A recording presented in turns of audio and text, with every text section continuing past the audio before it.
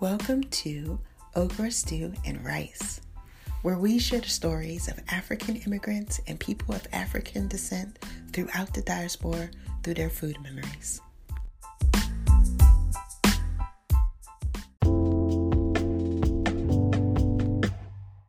So, if this is your first time tuning in to Okra Stew and Rice, we usually start off the show with music that is inspired by our featured guests. And we just want you to kind of get into the mood and be inspired by the African diaspora. I am your host, Rebecca Frimpong, and welcome to another episode of Okra Stew and Rice. And I'm really excited today. We have a wonderful guest. And as I was telling you before, we are going to be talking to people who are from different parts of the African diaspora. And I had the pleasure to go to Haiti in 2010. And it's just one of those places where it's just, at least for me, and I think a lot of people who visit, it's magical in a lot of ways. The resiliency of the people and how innovative a lot of the Haitian people are. And me personally, I've just had opportunity to experience so much creativity from the Haitian community. There's so many wonderful Haitian artists in Haiti and even here in the United States. So today we get a chance to talk to a wonderful woman who has Haitian background, and I'll just go ahead and get into it and we'll have her introduce herself. But welcome to another episode of Okra Stew and Rice.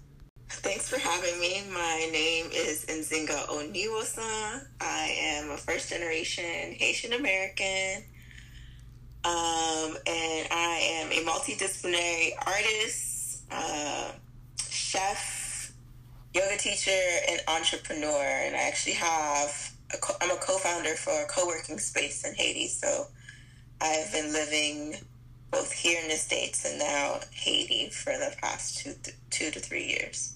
Oh, wow. And I would love to hear about the co-working space that you're working on in Haiti before we really get into some of your food memories from Haiti. That sounds amazing. If you could tell us more about that. So, yes, we're Impact Hub Port-au-Prince, and our team of co-founders wanted to create change in Haiti. And so the catalyst, I would say, was the earthquake. And we were working separately on different initiatives in regards to supporting the country. And eventually all collided and felt like a co-working space. And eventually we plan to have a multi-level center as well. But our first phase is a co-working space would be really great. We're an Impact Hub because the focus of an Impact Hub, as opposed to like a WeWork or other franchises that are out there, focuses on social entrepreneurs. And social entrepreneurs focus on helping the communities or solving a problem by way of the business that they have. Where other people might be solving a problem but it's really focused on also a profit margin, that's not necessarily the goal of a social entrepreneur. And so we've been open now for 2 years. We've been doing activities for over 3 years now. Wow. Including Port-au-Prince Startup Week, which has been super amazing. Nice. When we first did it, we had maybe 100 people show up 4 years ago. Oh, wow. And last year we had 1,200 people. Are you serious? Wow. No lie. Like, we're still in awe of our growth. Wow. And so it's been an amazing journey. Like, people know me now on Island when I come in. Like, hey, Nzinga, how are you? Yeah. And I feel like we're doing some awesome-ish. We've worked with Google. We got funding last year from Facebook. Oh, great. To do an incubator for our entrepreneurs on the island. And most recently, the U.S. Embassy has us running a program called Academy for Women Entrepreneurs, where we're focused on women in entrepreneurship.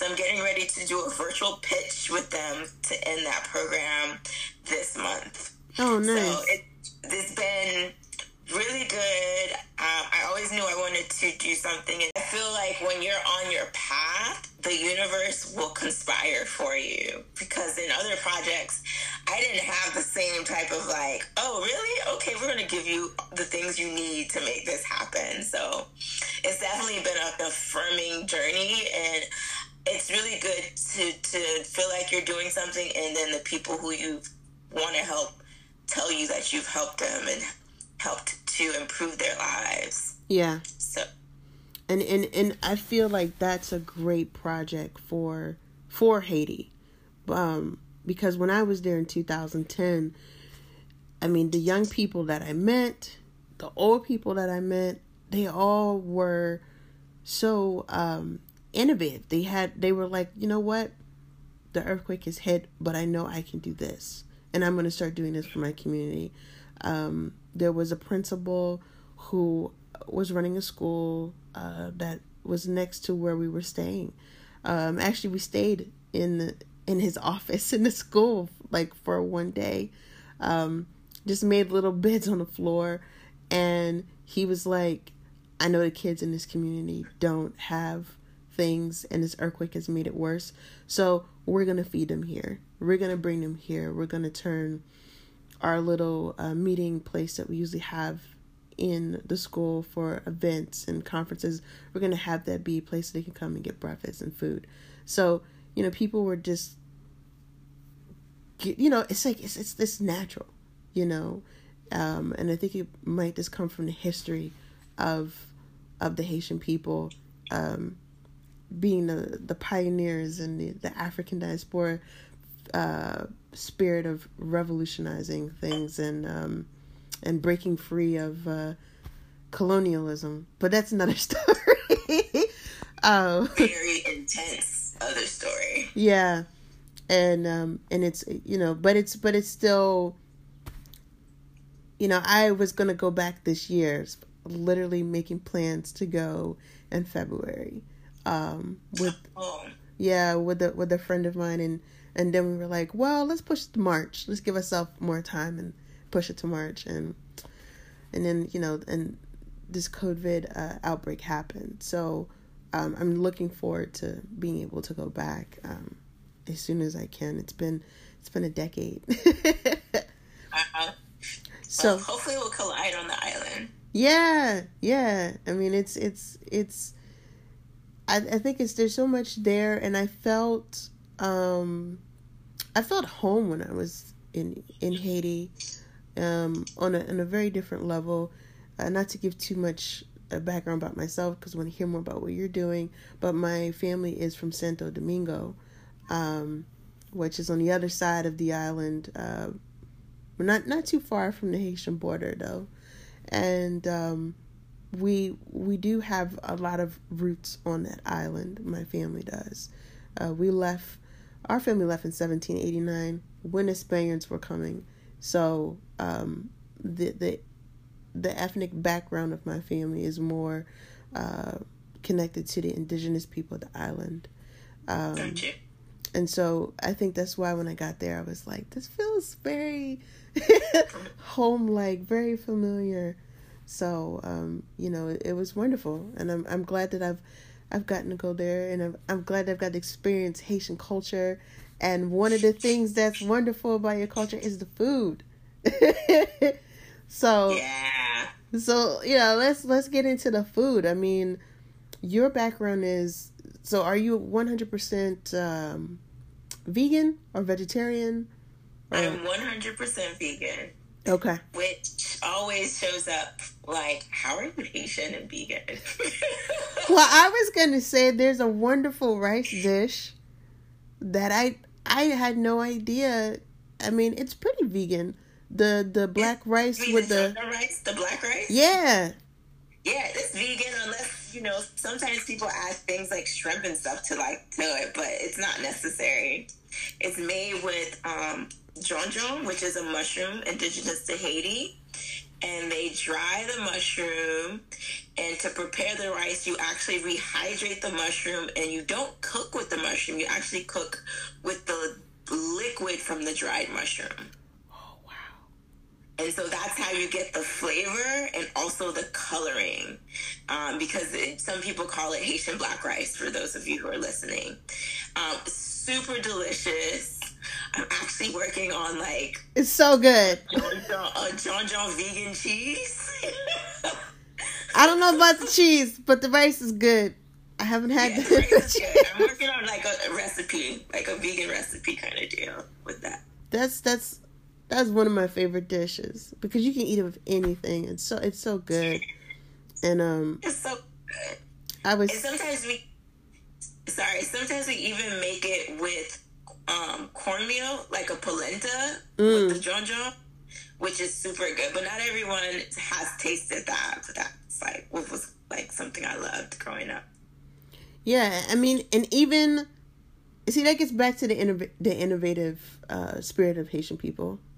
Like, who thinks of that? Who thinks of like drying the mushroom and the flavor? Like that's some kind of like genius. Yeah, I need to look into the history of jonjon rice. Like, how did that happen? Like, so like my partner is always listening to me and say like, I'm like, well, who was the first person to decide I'm going to try an egg and make it a scrambled egg? Like, this is one of the things that I like look at a piece of food or a piece of fruit or vegetable and be like, I just don't see. I want to go back in time and visit that first.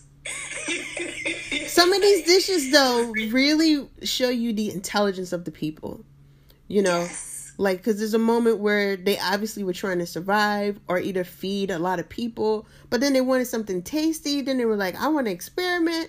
Then they have like a level of understanding of chemistry, of how different, you know, cooking methods are. It's just like, wow. So, exactly. So kind of getting into that, the stories that are within the food that we eat. And, you know, you're saying like, so you're first generation. So were you born in Haiti or were you born here? I mean, born in the United States. I was born here in America. Okay. My mom may have been in America for a year. Okay. And my dad maybe 2 years. And I was raised in a very Haitian household. I think the only thing that made our experience nuanced was the fact that I was Seventh-day Adventist. Okay. And thus, we didn't eat every Haitian dish because they were on the no list of restrictions. Right. Seventh-day Adventism, they preach vegetarianism or veganism as well. And if you don't do that, you have to maintain a kosher diet at minimum. Yeah. And so that meant no pork. Yeah, no pork crab, dishes. No lobster. So, like, one of our go-to dishes or, like, signature dishes I've never had. And people question my Haitianness because I've never had griot, which is this fried pork dish. Yeah, I know that dish. I avoided that dish because I don't eat pork. I said I avoided that dish when I was in Haiti because I don't eat pork. But so see, so like when people find I'm Haitian, I literally just did a food demo for a virtual bonfire to celebrate Agriculture Day. Yesterday, this is Haitian Heritage Month, but in Haiti it's Agricultural Month, and yesterday was the Agricultural Day. Yeah. So I did this whole dish, and then I was talking about health. And so they were like, well, I like to eat griot and da-da-da-da-da. And I was just like, honestly, griot isn't the healthiest thing for you to eat. And I can't clean that up. You know, and everyone was looking at me like, don't you take griot away. Yeah, it's a thing where I remember one of my grandmothers, my great grandmother, she was very old when she passed away. She was like almost 100. She's 99. And they were like, yo, what was her secret? How do you think Nana stayed so young? And my mom was like, bacon, pig fat. And I was like, I don't think so. I think you just want an excuse to get a bacon sandwich. And she was like, I do. That's not it. So So what's one of the dishes that that you really feel, like you love to make, you feel connected to? I know you were telling me about it earlier. If you could share that with our audience. I would say it's soup jumu, which is our Independence Day soup, also known as our pumpkin soup. It's a tradition in every Haitian household to have soup jumu on January 1st. And as a child, I just thought, it was the tradition that we would have because it's the beginning of the year. But as I grew older and was able to explore a little bit more, January 1st is Haitian Independence Day. And 2, it was the first act after we gained our independence in 1804. So the pumpkin soup was a French delicacy that the slaves were allowed to make for their French enslavers, but they weren't allowed to have. Wow. So when Jean-Jacques Dessalines declared our independence, he said, let's make that soup. And let's eat it. Wow. And so here we are 200 plus years later, and you cannot go without having soup within that first week. Like, even if you don't make soup, you go to someone's house that you make soup. So when we make soup, it's not like a little tiny pot. It's like this big, like, most people don't even have these pots, right? But it's just like, the average person who's just doing cooking for themselves wouldn't have this pot. But you make this big pot of soup because you know that you're not only going to serve your family, you're also going to serve your friends who may come by, as well as extended family members who may swing by because they know you make the bomb soup. Yeah. And in my case, I make a vegan version of the soup, so then everyone can have it. Yeah. So it was really great for me to veganize that dish because there was a period of time I felt left out. Sometimes they would make me a vegan version and other times they wouldn't. Right. And so for me to be able to now host my own January 1st come by, I made soup, it's been really awesome because it makes me feel like an adult. I think a lot of times, like, first gens like myself, there are certain dishes that we don't learn how to cook. Yeah. We just eat it, Yeah. And we leave that up to our grandmothers and our aunts and our mothers. But there's like this point where I feel like you have to pivot. You got to learn. That you need to make it too. So that was one of those dishes for me that I didn't, because it was only made once a year, I didn't have to learn it, or I never requested to learn it. Yeah. In part because the wake up time was just ridiculous. Just literally, like, they would wake up at like 5, 6 o'clock in the morning, and so by the time you wake up, the soup is done. You know, at least in my household. I don't know if everyone runs things like that, but I definitely come from a household, like, Thanksgiving meal is done by 10 o'clock in the morning, which means my mom will wake me up at 4, 5 o'clock in the morning to start. Yeah. Some people do that. Some people do that. And I look at them like, all right, I'm going to go back to sleep. I'll see you in the afternoon. Don't eat everything. You know what? I didn't have that as an option. I didn't get a sister until I was an adult. I was 22 years old when my dad gave me a and so in Haitian culture, my parents were staying true. My family was staying true to this, like, if you're a woman, you need to learn how to cook. And as the only girl, sleeping in was not, like, how I declared my independence from the kitchen was when I became vegan, I told them I'm no longer cooking meat. I literally, like, came into the house and made an announcement. I'm vegan now, and therefore I will no longer be participating in cooking meals for the family. Because I don't touch flesh anymore.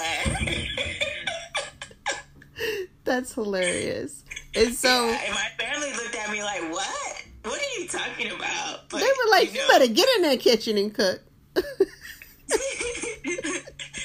Particularly on Saturday for the Sabbath, Yeah. we prepare our meals that Friday before the sunset. And again, because Okay. I was the only girl, and there's definitely like a bias in terms of like who's going to cook. Yeah. I would have to be the person to help make the Sabbath meal or make the Sabbath meal. So Yeah.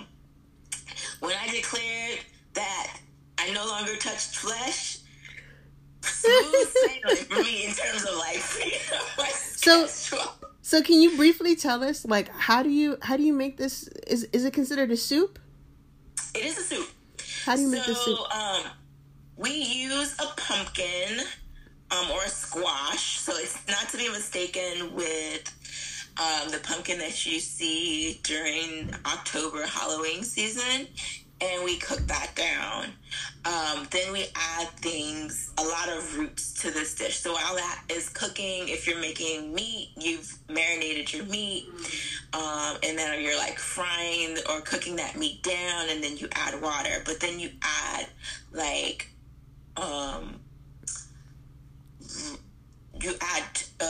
carrots, celery, you add potatoes, you add cloves, Scotch bonnet, we add noodles to it, and then what we eventually do to thicken it up is we puree that squash. I want it to like cook down. We put it in the blender with water and blend it down, and we pour it into the mix. pot. Okay. Yeah. And then you let it cook down. What I can do is share the link from my website.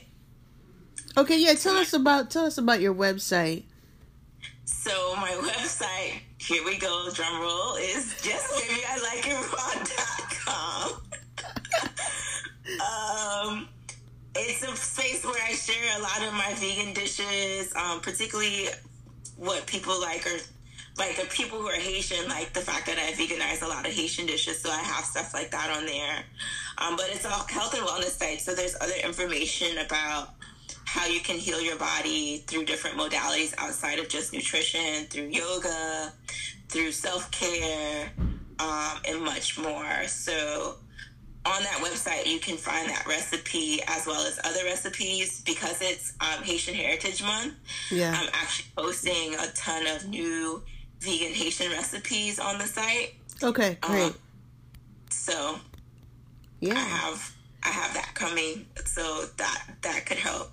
So a lot of times people think that you can't eat things if it doesn't have meat in it. Like my brother in Haiti, when I have certain dishes, because I take out the meat, he's like, oh my God, it's disgusting. I'm like... So that's great. I mean, one thing that we do with okra stew and rice, that's a little bit different on our podcast, is we don't want our guests to share any of their secrets to their recipes, because I know some of these recipes have secrets that they cherish. But what we do, what I am going to do is I'm going to try to make the okra stew and rice version of the recipe that you've shared with our audience today. And awesome. And it's what I try to do is make it so that they can make it quickly, because a lot of the meals is not quick. Take a long time. Now, when I say quick, it might not be like 10 minutes. Definitely not going to be 10 minutes. I mean, like that dish, but it's a solid hour. Yeah.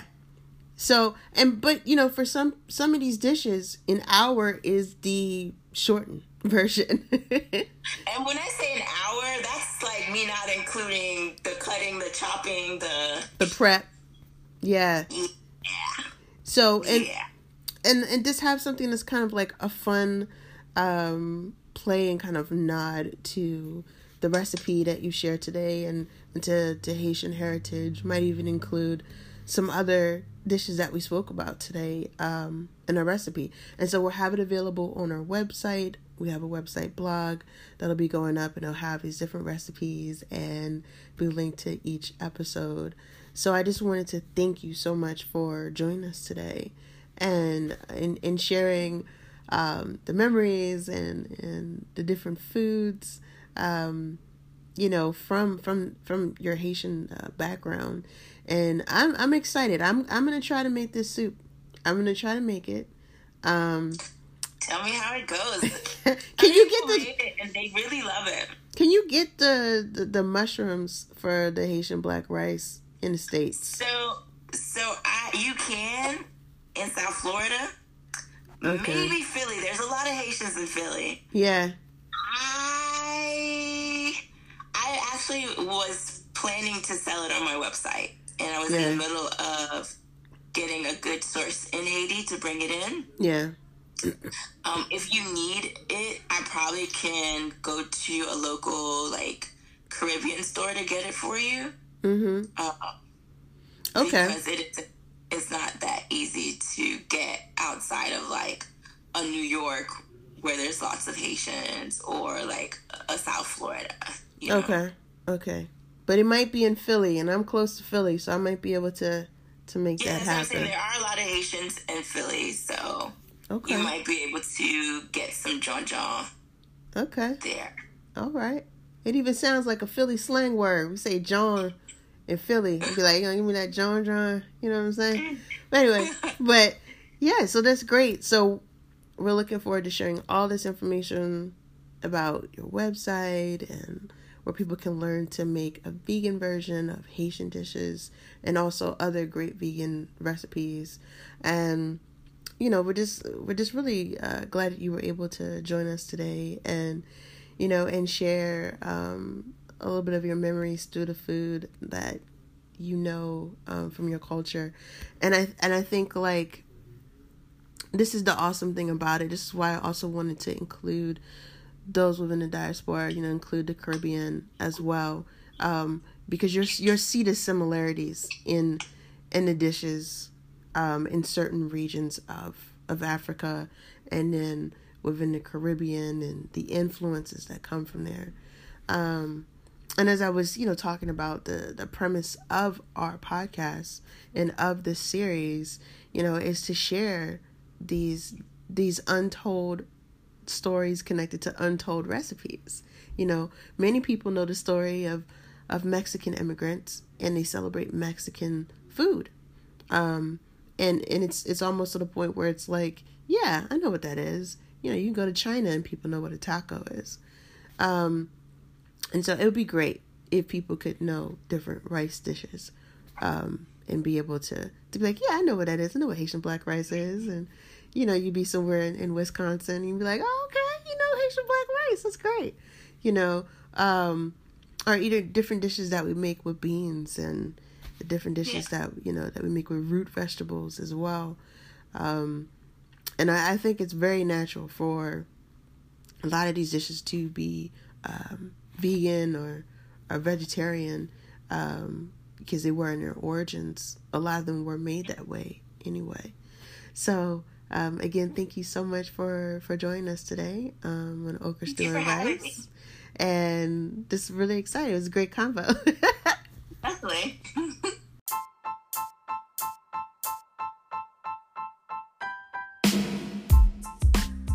So again, thank you all for tuning in this week to Okra Stew and Rice. Thank you to our guests, Nzinga Owesiman, and make sure you check out our website. Our website is coming. It's going to be live May 23rd, and you'll be able to visit our website and look at different recipes from the guests that have been featured on our podcast over this month. And we're just so excited to continue to connect with you all, and feel free to post some messages to the podcast. Let us know who you want us to talk to next, if you want to share your story. And our website will be a place for this as well. So tune in every Sunday to Okra Stew and Rice, and also check out our website that is coming soon. It's going to be okrastewandrice.com. All right, see you soon, and thank you.